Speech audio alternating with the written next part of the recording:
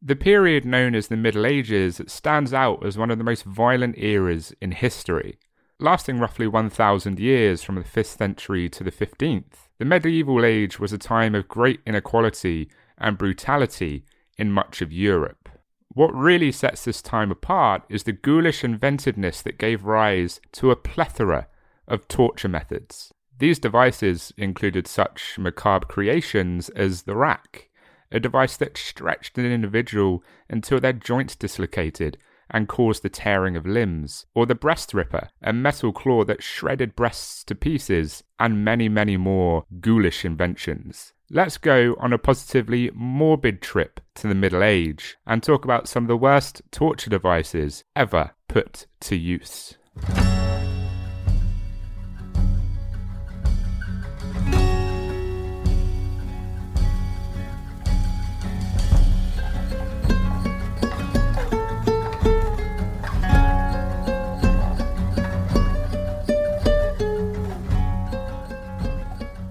Well, hello my fellow weirdos. I'm Dom, and this is episode 8 of Horror House. I hope everyone is well, and I hope everyone is staying safe and looking after themselves and looking after the people around them. So episode 8, almost at double figures, absolutely crazy. And even crazier than that is at the time of recording this, my morbid little podcast has got over 700 downloads, which might seem like a small number, but for an independent podcast, it's mind-blowing. So thank you so much to everyone who's followed, everyone who's reviewed, downloaded, and supported me. Thank you. You are all the real MVPs. I also want to give a big shout out to Kayla from the podcast A Little Wicked, and also Jenna and Danielle from Did Not Need to Know, for both leaving 5-star reviews for me. I am not worthy, but thank you so much for the love, and I'm so glad that you guys enjoy my morbid little production. And to the people listening, check their shows out, because if you don't, you're missing out. You're missing out. So without much further ado, let's get the ball rolling on this week's episode, which is a delightfully disgusting roundup of some of the worst tortures from medieval times. And it goes without saying, really, but I'm going to say it anyway. It'll be graphic, it'll be grim, it'll be disgusting, but that's why you're here, right?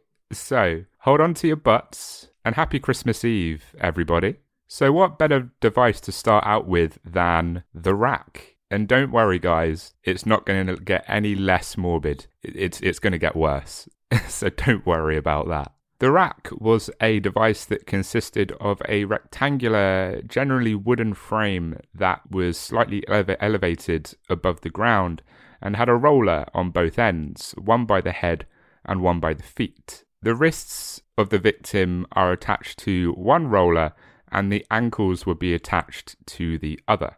As the questioning progressed, the chains are gradually retracted via a handle and a ratchet mechanism attached to the top roller, gradually increasing the strain on the prisoner's shoulders, hips, knees, and elbows, which meant that perhaps unsurprisingly, the pain would be excruciating. The roller could be moved on its own axis using pulleys and levers, putting strain on the ropes until the sufferer's joints were dislocated and eventually split.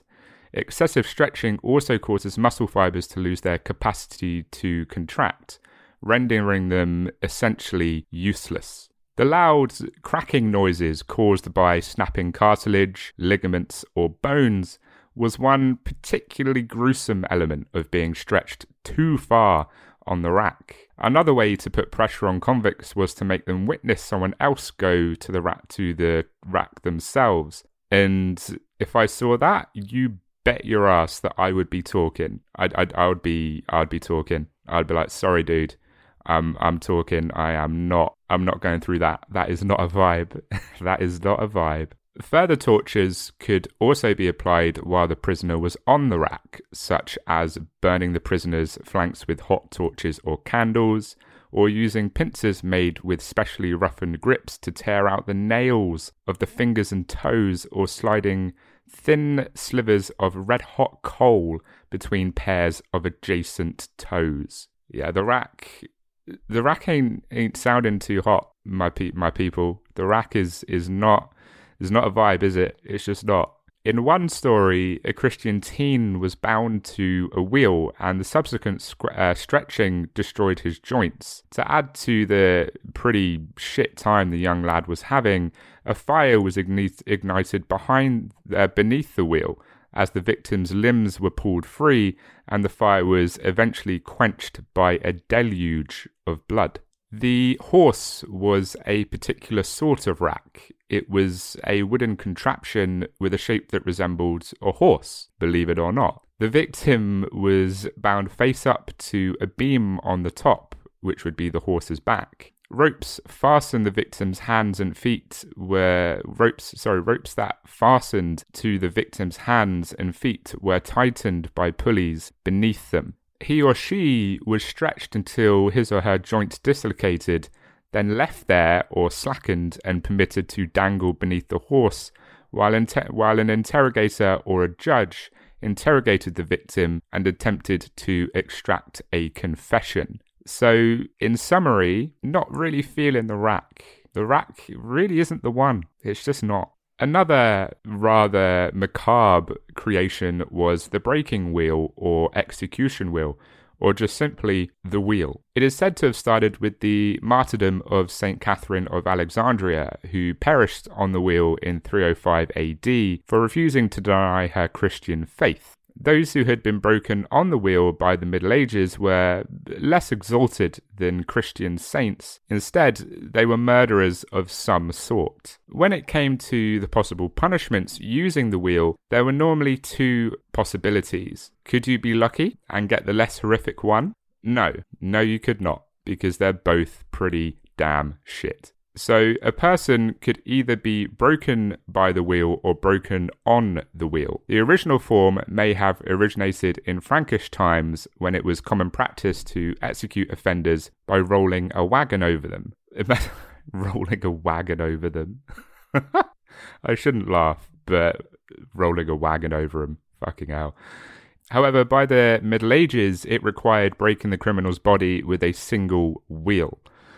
The condemned was thrown belly down on a board, according to procedures from Zurich's blood courts in the 15th century. The wheel was then slammed down onto each arm and leg twice. The ninth strike was normally aimed towards the spine. The broken body was then weaved between the wheel's spokes before being hammered to a pole. This pole would then be erected, the victim placed on the pole and left to die, enduring the agony of their mangled limbs. But you could get lucky enough to get the other form of punishment. Happy days! Happy days! To be broken on the wheel, a criminal's limbs were tied to the wheel and then smashed with a cudgel, or a cudgel. Cudgel? Smashed with a cudgel. The wheel rotated in France to add an extra layer of ambiguity towards the punishment. The amount of sequencing and blows, on the other hand, were not random. They were determined by the court at sentencing. If leniency was deemed acceptable, the executioner would dispatch a culprit by strangling them after one or two blows. They might also be slain with a single hit to the neck or chest. The coup de grace, or mercy stroke, was the name given to this chest hit in France. That would be best case scenario. If you were entirely out of luck, you would have the worst case scenario. In the worst case, limbs were broken from the legs up in a sequence ensuring that the suffering would endure for as long as possible. In 1581, mass murderer Peter Neers, a German bandit convicted of 544 murders, 544, was quartered alive after being tortured for 2 days and given 42 strikes on the wheel. Most criminals, on the other hand, would be left behind on the wheel to die of shock, dehydration, or animal assaults following their cudgeling. Most people only lasted about 3 days. Alternatively, the condemned were spread-eagled and broken on a saltire, which is a cross made up of two wooden beams fastened together in an X configuration. and the victim's mangled body was then displayed for the world to see. So the wheel or the rack? If you had to choose one, what one would it be? I'm going to go neither. Thank you very much. Hi, I'm Courtney Fenner, and along with my co-host Amanda Cronin, hey, we are Nefarious Nightmare. We are a podcast that covers true crime, the paranormal, weird unsolved mysteries, and all with a personal approach and a sense of humor. We also end our podcast with good life advice such as wear deodorant or don't be a Richard. Courtney and I have covered cases such as the Baker Hotel in Mineral Wells, Texas, and the tragic death of little Sharon Matthews. We've also covered the case of Gloria Ramirez, who was, very unfortunately, dubbed the toxic lady in the media. And also, in episode 1, we have an interview with Jason Vukovich, the Alaskan Avenger, and his sister, Angelina. So let's all gather around the bonfire and roast serial killers and marshmallows. Yes, come on in. You can find us on Spotify, Apple Podcast, Audible, pretty much anywhere you find really great podcasts. Thank you guys so much for listening, and welcome to A Nefarious Nightmare. Brutal torture methods weren't just reserved for the guys in Middle Ages.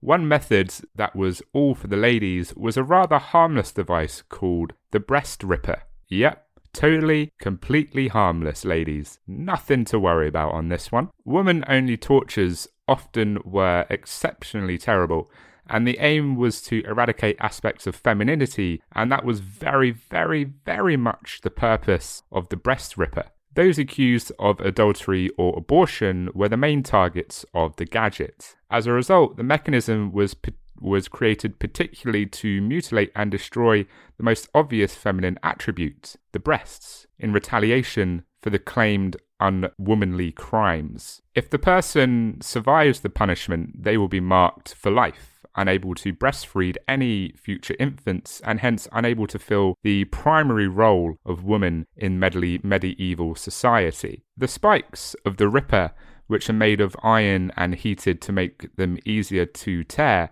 would be fastened to a convicted woman's breast. The device would gradually shred the breast apart, rendering it worthless. The breast, along with a large piece of upper torso, has been ripped off in many documented cases, resulting in near-instant death. But just on the off chance that the breast ripper wasn't bad enough, there was the iron spider, or the spider, which was a torture device akin to the breast ripper that was also used. The iron spider would have been connected to a wall, and the woman's breasts would have been fixed to the tool's claws. The woman was then yanked away from the wall, and I think you know what the outcome would be. But wait, there's more. There's yet another variant. The more, the merrier, as they say. In this version, spiked bars were fastened slightly away from a wall. The victim would have been dragged along the bars until her breasts were torn away. Yeesh. Good grief. However, sometimes torture doesn't need to be extravagant. Sometimes you can keep it nice and simple. Sometimes rope and weights are all you need to inflict severe lifelong injuries or even death within an hour. The strappado, sometimes known as corda, is a simple but efficient method of torture that involves binding a victim's hands behind their back, suspending the person from the wrists by a rope, with weights added if necessary to heighten the discomfort. The strappado was so harmful that it cannot be used for more than an hour without causing the subject to die.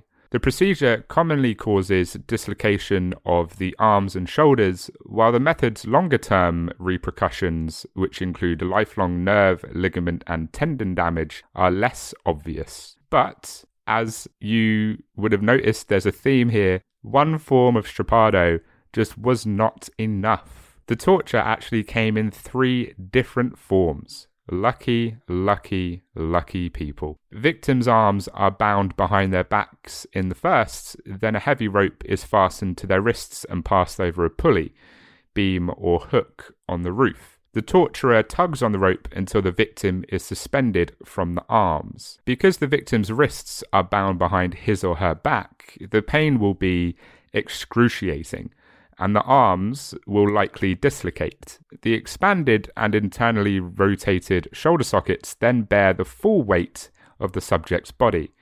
The technique usually injures the brachial plexus, resulting in arm paralysis or loss of sensation. The second form, known as squassation, is identical to the first, but includes a series of drops in which the victim is permitted to descend until the rope stops him or her. The excruciating jerk would then impose enormous stress to the extended and fragile arms, leading to fractured shoulders, in addition to the harm already caused by the suspension. Niccolo Machiavelli is thought to have been subjected to this sort of sciapardo during his imprisonment in 1513 for supposedly conspiring in a scandal against the Medici dynasty in Florence, who also happened to be his principal benefactors. The victim's hands are tied to the front in the third variant. The victim is also hung by his hands, but his ankles are bound and a large weight is placed on them. Not only will this create discomfort and damage to the arms, but also to the legs and the hips. So Game of Thrones fans will know this next one pretty well. Ramsay Bolton, you shithead. The practice of flaying, sometimes known as skinning alive, has a long and gruesome history. There seems to be some sort of pattern here, right? Is it just me? But I have a feeling there's a pattern. The practice dates back to the Neo-Assyrian Empire, but it has also appeared in most civilizations at some point, including medieval Europe, where it was often used as a punishment for traitors, and the Aztecs' ritual of human sacrifices in Mexico. I mean, at least the Aztecs are believed to have skinned the body after the sacrifice has been made. Good job, Aztecs. Various techniques have been used in many cultures where flaying has been practiced, but the basic principle remains the same: slowly and painfully slicing the skin from the body while keeping the victim alive for as long as possible, and, when feasible, removing the skin intact. Carvings from the Assyrian period depict the procedure starting with incisions in the thighs or the butt, whereas the European method shows the procedure beginning with the skin being removed off the feet and lower legs. Death would generally occur as a result of significant blood loss and shock, along with dying from hypothermia, as the skin provides natural insulation and is essential for maintaining body temperature. But in the extremely unlucky circumstances where experienced flayers were used, the victim may be kept alive for several days in a state of constant torment before succumbing to their very, very infected wounds. Now, the rack sucks. The wheel, not a vibe. Strappado, no thank you. Having my skin peeled off slowly while still alive, I'm good. But the saw is one big, massive, gigantic nope. And that's because before being relegated to slicing through wood and heavy materials, the saw was used to torture or execute people. The saw was frequently used during the Middle Ages owing to the availability of the necessary tools in most homes and the lack of the need for complicated systems. It was a low-cost method of torturing and killing a victim suspected of witchcraft, adultery, murder, blasphemy, or even theft. The victim would be shackled in an upside-down posture. This had three benefits. First, it ensured that enough blood was channeled to the brain. Second, it reduced blood loss. And third, it just humiliated the victim. This torture could continue for several hours, depending on the victim and the torturer.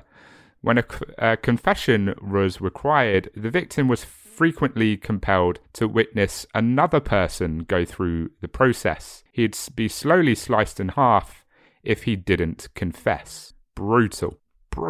While some victims were chopped in half as a symbolic gesture, don't quite know the symbolism there, but you know, it's the Middle Ages. It's the Middle Ages. The majority would just cut up to their abdomen, which was done to extend the time until death. Oh, only one more to go, guys. We're almost there. We're almost there. So, as this episode has shown, humans have a long history of inventing new ways to cause harm to one another.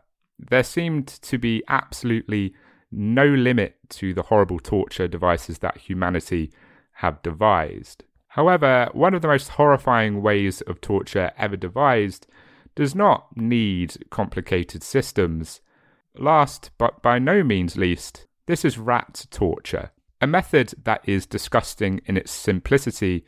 One of the most heinous forms of rat torture is placing a rat within a half cage and atop a shackled person's tummy, then slowly heating the cage. In order to get away from the heat, the rat burrows into the only soft surface it can find, which would be the shackled person's tummy.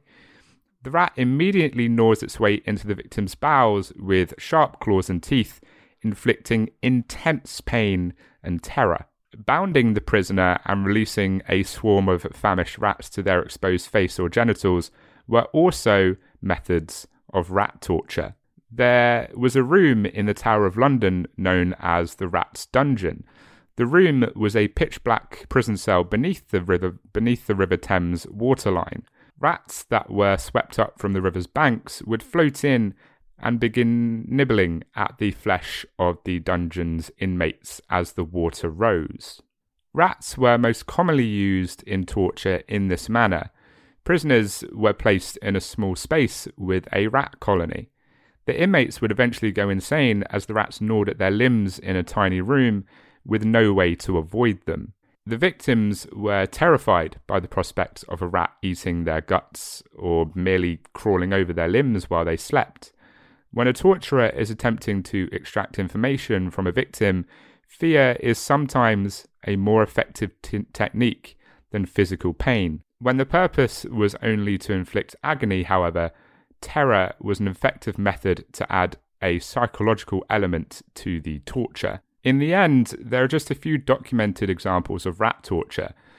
It's possible that the thought of persuading a rat to chew its way into someone's stomach was so revolting that even the most hardened sadist shied away from it. Still, I mean, yeah, that's rough. that's rough. That is very, very rough. So you'll be happy to know that that is a wrap on episode 8. Medieval torture and the holidays. A perfect mix. Who'd have thought? Who'd have thought? I hope you enjoyed or found this interesting at least. Which device made you cringe the most? All of them? Yeah, I agree. I agree. Next week, we will be talking about cults, so please join me for that. You can follow Horror House True Crime and the Macabre on Instagram and Twitter at horrorhouse_pod, and please give the Facebook page a like too, which you will find at Horror House Pod. You can find the podcast anywhere you listen to your podcasts, and if you have time to rate and review, please do. Spotify allows you to rate podcasts now, so please give my little show a rating, and also leave a review on Apple Podcasts or the website, horrorhousetruecrime.com. And all that's left to say is until next time, stay spooky, but also I hope you have an amazing Christmas day.